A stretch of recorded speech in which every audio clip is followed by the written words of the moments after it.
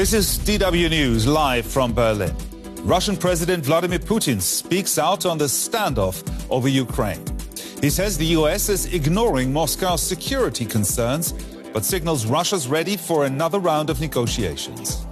Also coming up, attacks on churches are on the rise in India. New laws cracking down on religious conversion are emboldening right-wing Hindu groups, and Christian leaders fear harassment or even jail. And outrage as a fourth journalist is killed in less than a month in Mexico. The government is under growing pressure to step up protection for reporters. Plus, an icy road to the Beijing Winter Olympics as countries are staging a diplomatic boycott over human rights. And some Olympic teams are also already testing positive for coronavirus as infections in China increase.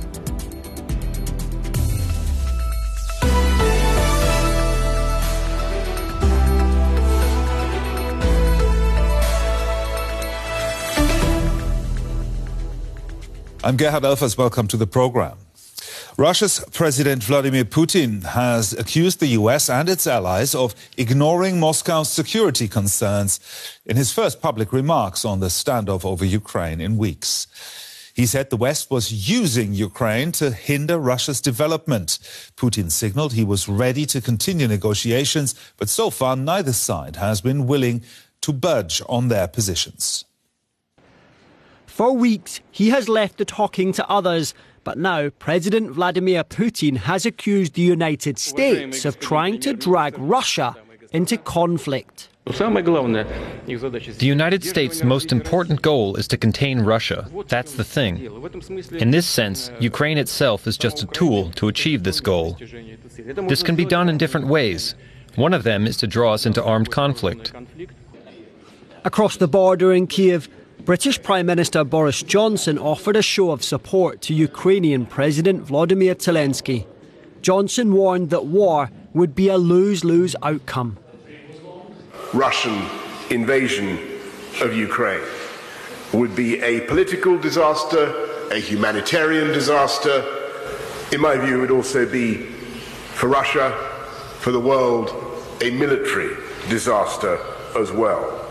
And the potential invasion completely flies in the face of President Putin's claims to be acting in the interests of the Ukrainian people.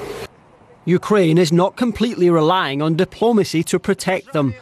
President Zelensky announced a huge addition to his nation's army. We will create a new political cooperation format in Europe between Ukraine, Great Britain and Poland. Within the next 3 years, we will increase the number of the Ukrainian armed forces by 100,000 professional soldiers. In a video released just hours before Boris Johnson's visit, soldiers tested rocket artillery systems just north of the Crimean Peninsula, which Russia invaded and annexed from Ukraine in 2014. Both sides are preparing for war, while the diplomats try to make peace. Well, for more on this, I'm now joined by our correspondent Matthias Böllinger in Kiev. Matthias, how were President Putin's remarks received in Ukraine? Well, Putin has had a few remarks about Ukraine in the recent month. He has also elaborated on his historical view, has called Ukrainians and Russians, has said they had been being in a historic union. They were brotherly peoples, and has justified his claims on Ukraine by these historic claims. All this has not been received very well in Ukraine.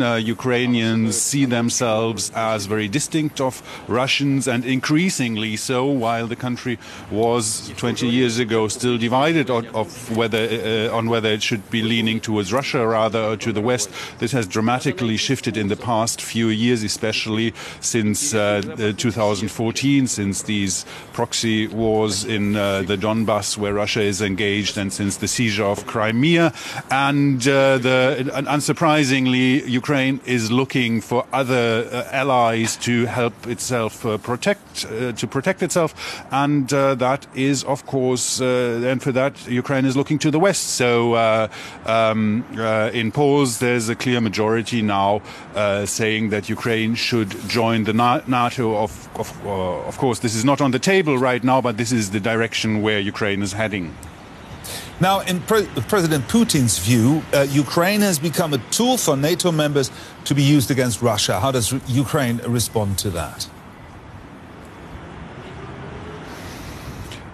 Yeah, as I said, it has the majority of Ukrainians is now favoring a membership in NATO, and this is something that is very important for many here, and Ukrainians do not see themselves as a tool, but they see themselves as a nation that is choosing its allies according to their own necessities. Well, Ukrainian President Zelensky has announced an increase in Ukrainian troop numbers. Tell us more. Yeah, there is going to be a reform, according to the president, of the Ukrainian army. The Ukrainian army is now a conscript army. There are conscripts and there are professional soldiers. The number is about 250,000 currently serving, plus another 100,000 plus who have combat experience but who are currently in reserve. And Zelensky has announced that he will enlist more professional soldiers and might phase out conscription. And one of the things he has announced is to make army service more attractive by raising the payment of soldiers. That is the most important part. Matthias Böllinger there for us in Kiev. Thank you, Matthias. Let's have a look now at some of the other stories making headlines around the world. President Umaru Sissoco Embalo of Guinea-Bissau has issued a statement saying he is safe and that calm has returned to the West African nation. His statement came after heavy gunfire erupted in the capital. Security forces reportedly repelled an attack on a government compound. In the US, pharmaceutical companies BioNTech and Pfizer are seeking emergency authorization for a vaccine developed for children under the age of 5. If approved, this weaker version of the vaccine would be the first to be made available in the US to children above the age of 6 months. The World Health Organization, meanwhile, has warned countries not to lift all their COVID-19 restrictions at once. The head of the WHO said Omicron should not be underestimated and cautioned that the virus is continuing to evolve. A Dutch publisher has halted printing of a new book which suggests it was a Jewish notary who betrayed diarist Anne Frank to Nazi forces in World War II.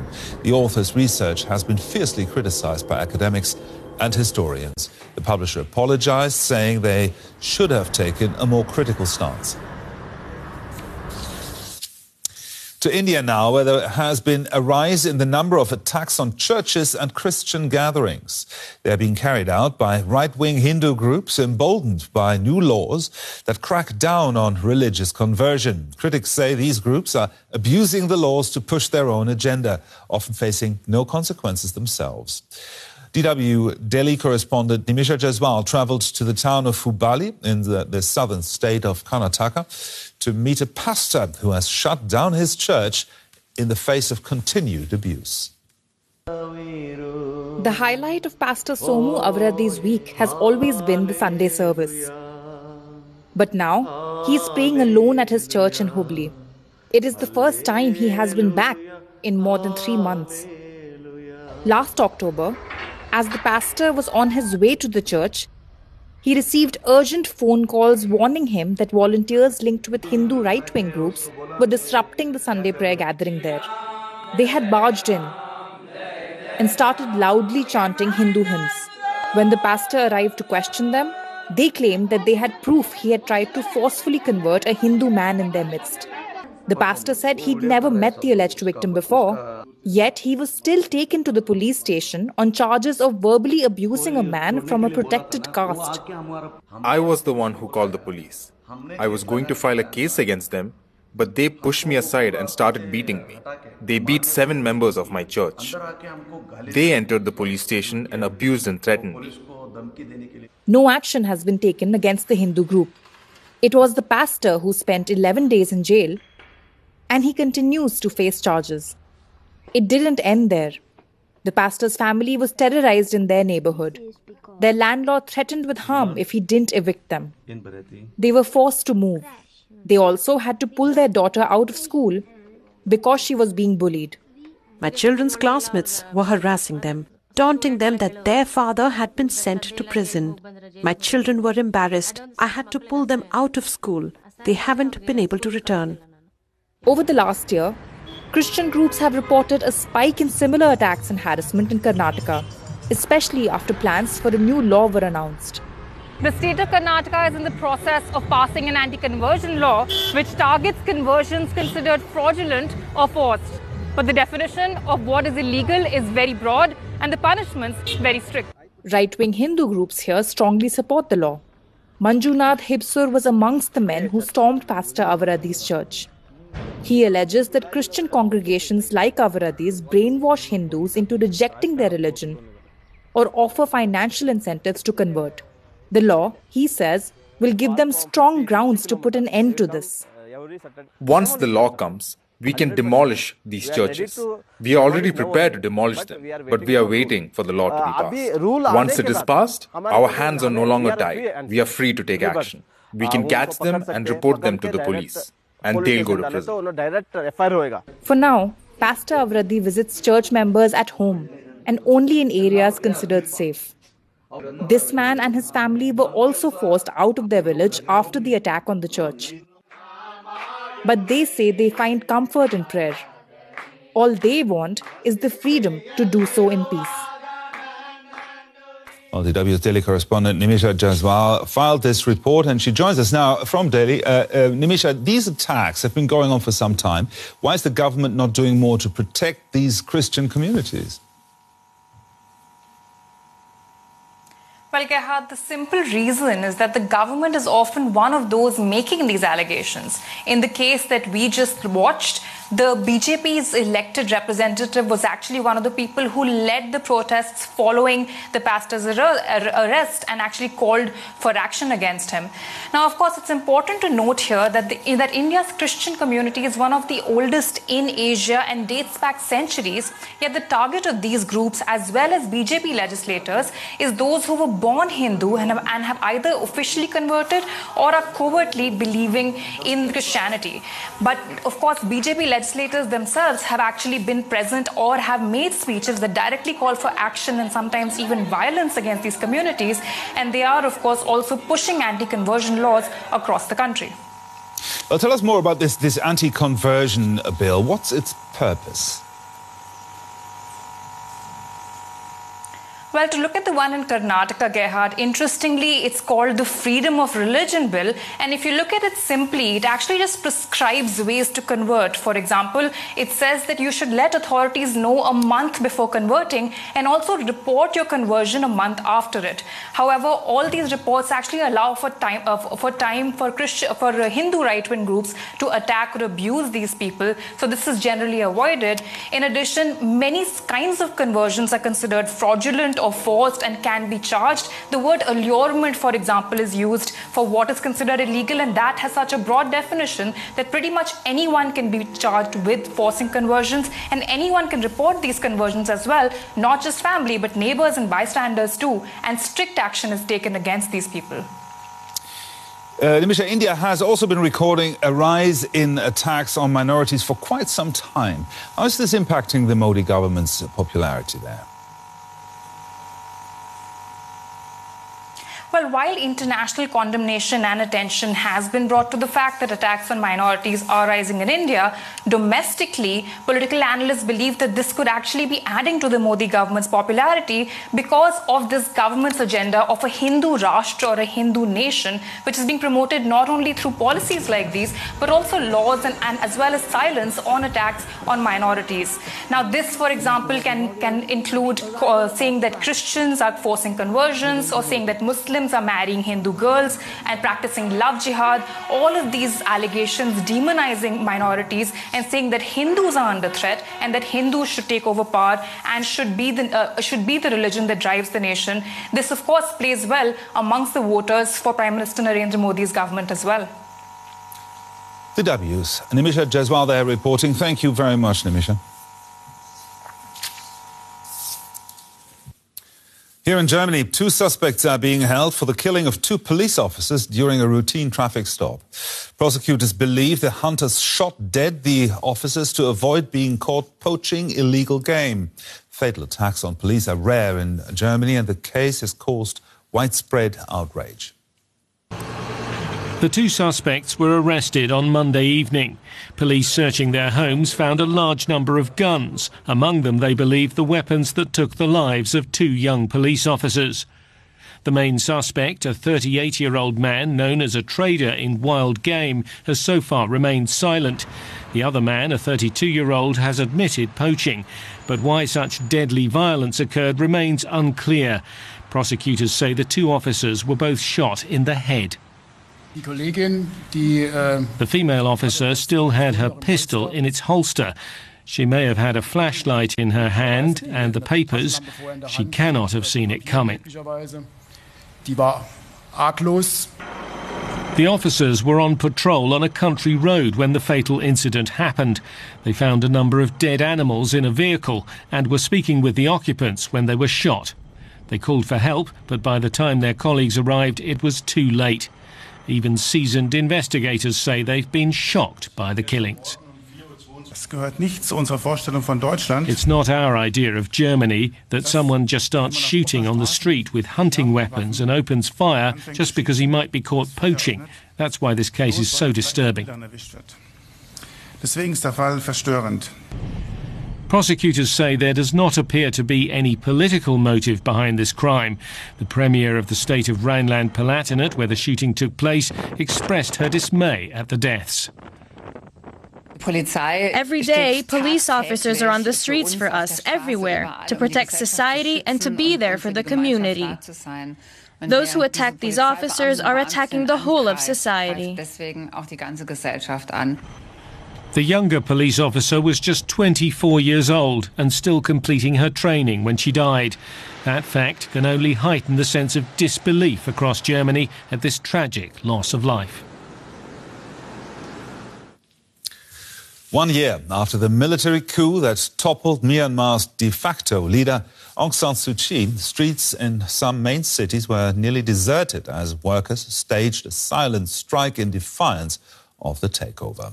Widespread non-violent demonstrations over the past year were met with lethal force, and now some pro-democracy protesters are organizing into armed groups. But the junta is determined to hold on to its power. The Myanmar regime's response to popular resistance tells a story of indiscriminate violence. From the first protesters gunned down just days after the military coup, to airstrikes launched in a remote area in December, sending people fleeing into neighboring Thailand. More and more, the conflict is becoming a civil war.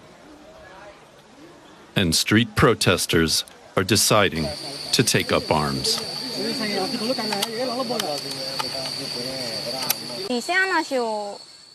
We hate the military dictatorship, and we've decided to end it by rooting out the military from the country. We promise to help and try our best to finish them off when the war starts.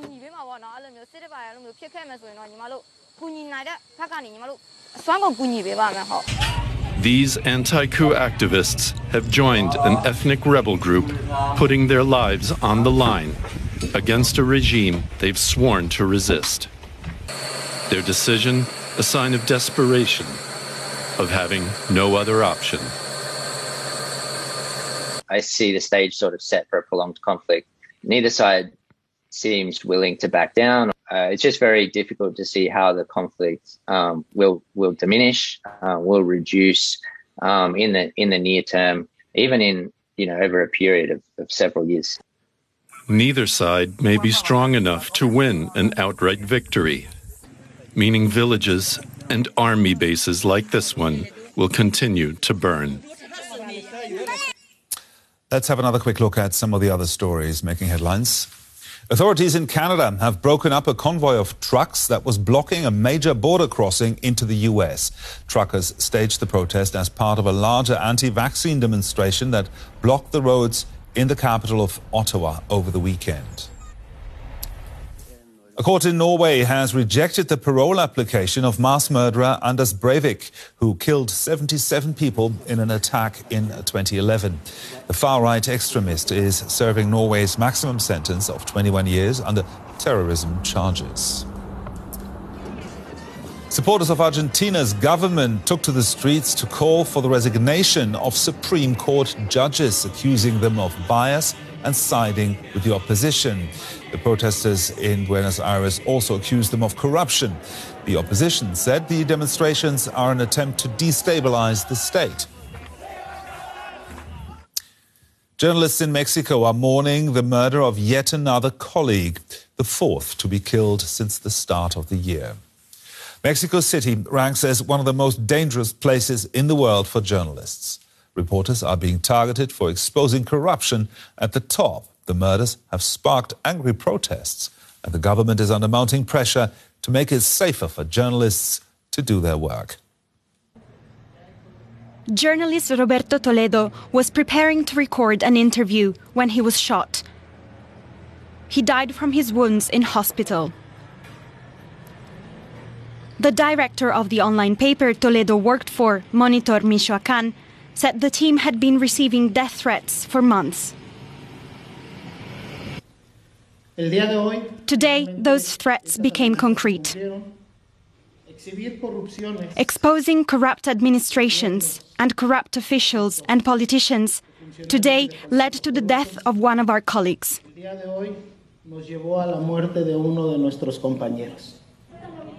Toledo's killing follows those of 3 other Mexican journalists in January 2022 alone. One of them was reporter Lourdes Maldonado Lopez. She was found shot dead in her car in the border city of Tijuana. In 2019, she had appealed to Mexico's President Obrador himself after becoming involved in a dispute with a prominent politician and media owner. Mr. President, I've come to ask you for support, help and justice because I fear for my life. The spate of killings has put reporters across Mexico on edge and sparked protests asking the government to step up protection for media workers. The Beijing Winter Olympics are due to open later this week, and the US and other nations are staging a diplomatic boycott to protest China's human rights record. It means the countries will only send athletes but no government officials. And that's not the only thing casting a chill over the Games. Growing numbers of COVID-19 cases are also worrying athletes and officials there. But Beijing insists the Games will be safe. Arrival at the airport in Beijing. Chinese workers in protective gear welcome the incoming Olympic teams and their baggage. Then it's a PCR test before a trip to the venues in the Olympic Village, where similar tests are to follow on a daily basis. Caution is the watchword. China's cross-country skiers are being shielded from foreign rivals, their Norwegian coach tells us. With this team, we have been staying in China the full time for the past 2 years. So they have been extremely careful. We haven't actually competed internationally for 2 years. Of the foreign athletes who have already arrived, 125 have tested positive for COVID-19 and have isolated. It's not clear whether they'll all get the negative test result they need in time to compete. The opening ceremony fireworks have been rehearsed, but critics say that China is using the pizzazz of the Games to distract from human rights abuses. So the CCP's purpose is exactly to turn the sports arena into a stage for political legitimacy and a tool to whitewash all those atrocities. But China itself boasts of its strength and promises a safe Winter Olympics in Beijing. Sports news, and now NFL superstar and 7-time Super Bowl winner Tom Brady has confirmed he's retiring at the age of 44. Brady recently hinted that he was considering his future, but has now confirmed the end of an astonishing 22-year career. Brady retires as the most successful quarterback in NFL history, having won 6 Super Bowls with the New England Patriots and a final one with the Tampa Bay Buccaneers just last year.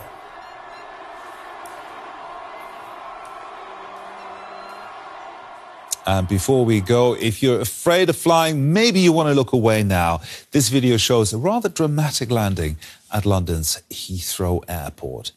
Or rather a missed landing. A British Airways plane failed to land on first attempt as wind battered the runway. Look at this. The aircraft wheels just touching the ground, but the plane is swaying from side to side in the wind, forcing the pilot to head back up into the air. The good news is the plane managed to successfully land on its second attempt. Easy. Oh my God! Chili! This is DW News, and here's a reminder of the top story we're following for you. Russia's President Vladimir Putin has accused the West of ignoring Moscow's concerns about regional security after the US and NATO responded to demands over the Ukraine crisis.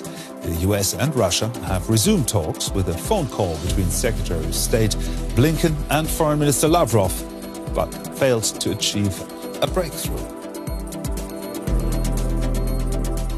And that's it from me and the news team. For now, I'll have an update for you in half an hour. Don't go away, though. Stay tuned for Close Up, an episode that looks at housing affordability. That's coming up just after a short break. And there's always our website for a lot more news and business stories. That's dw.com. I'm Gerhard Alfers in Berlin.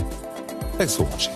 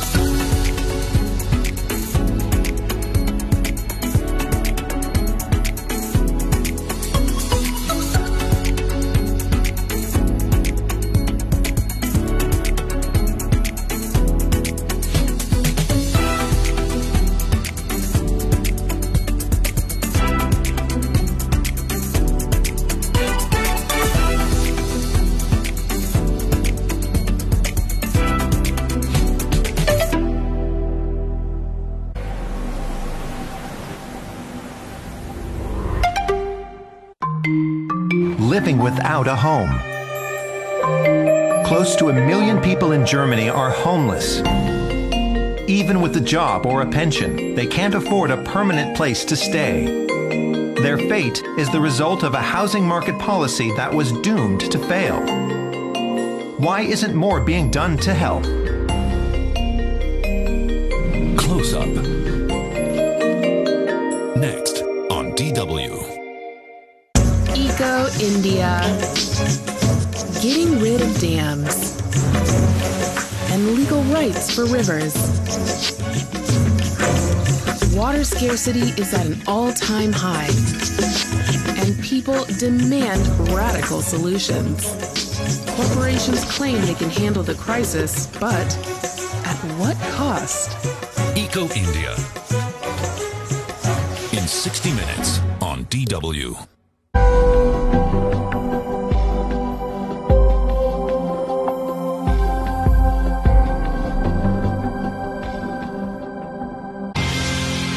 Look closely.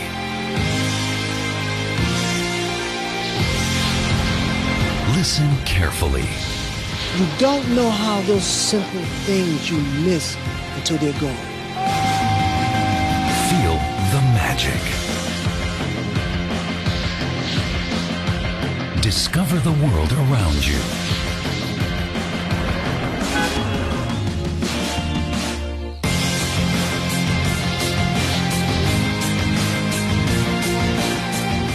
Subscribe to DW Documentary on YouTube.